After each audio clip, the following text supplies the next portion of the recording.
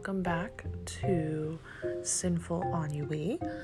For anyone that doesn't know what that means, it's simply sinful and then ennui is boredom.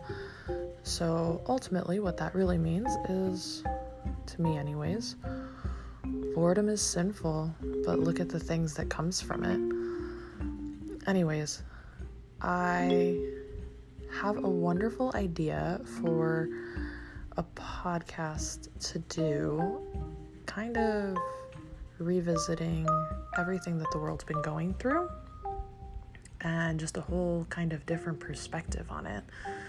I am just eagerly awaiting for the individual who enlightened me to this idea to be done with work so that we can have him on the podcast and maybe talk a little bit about how this thought came to mind and maybe see about how this really actually kind of fits.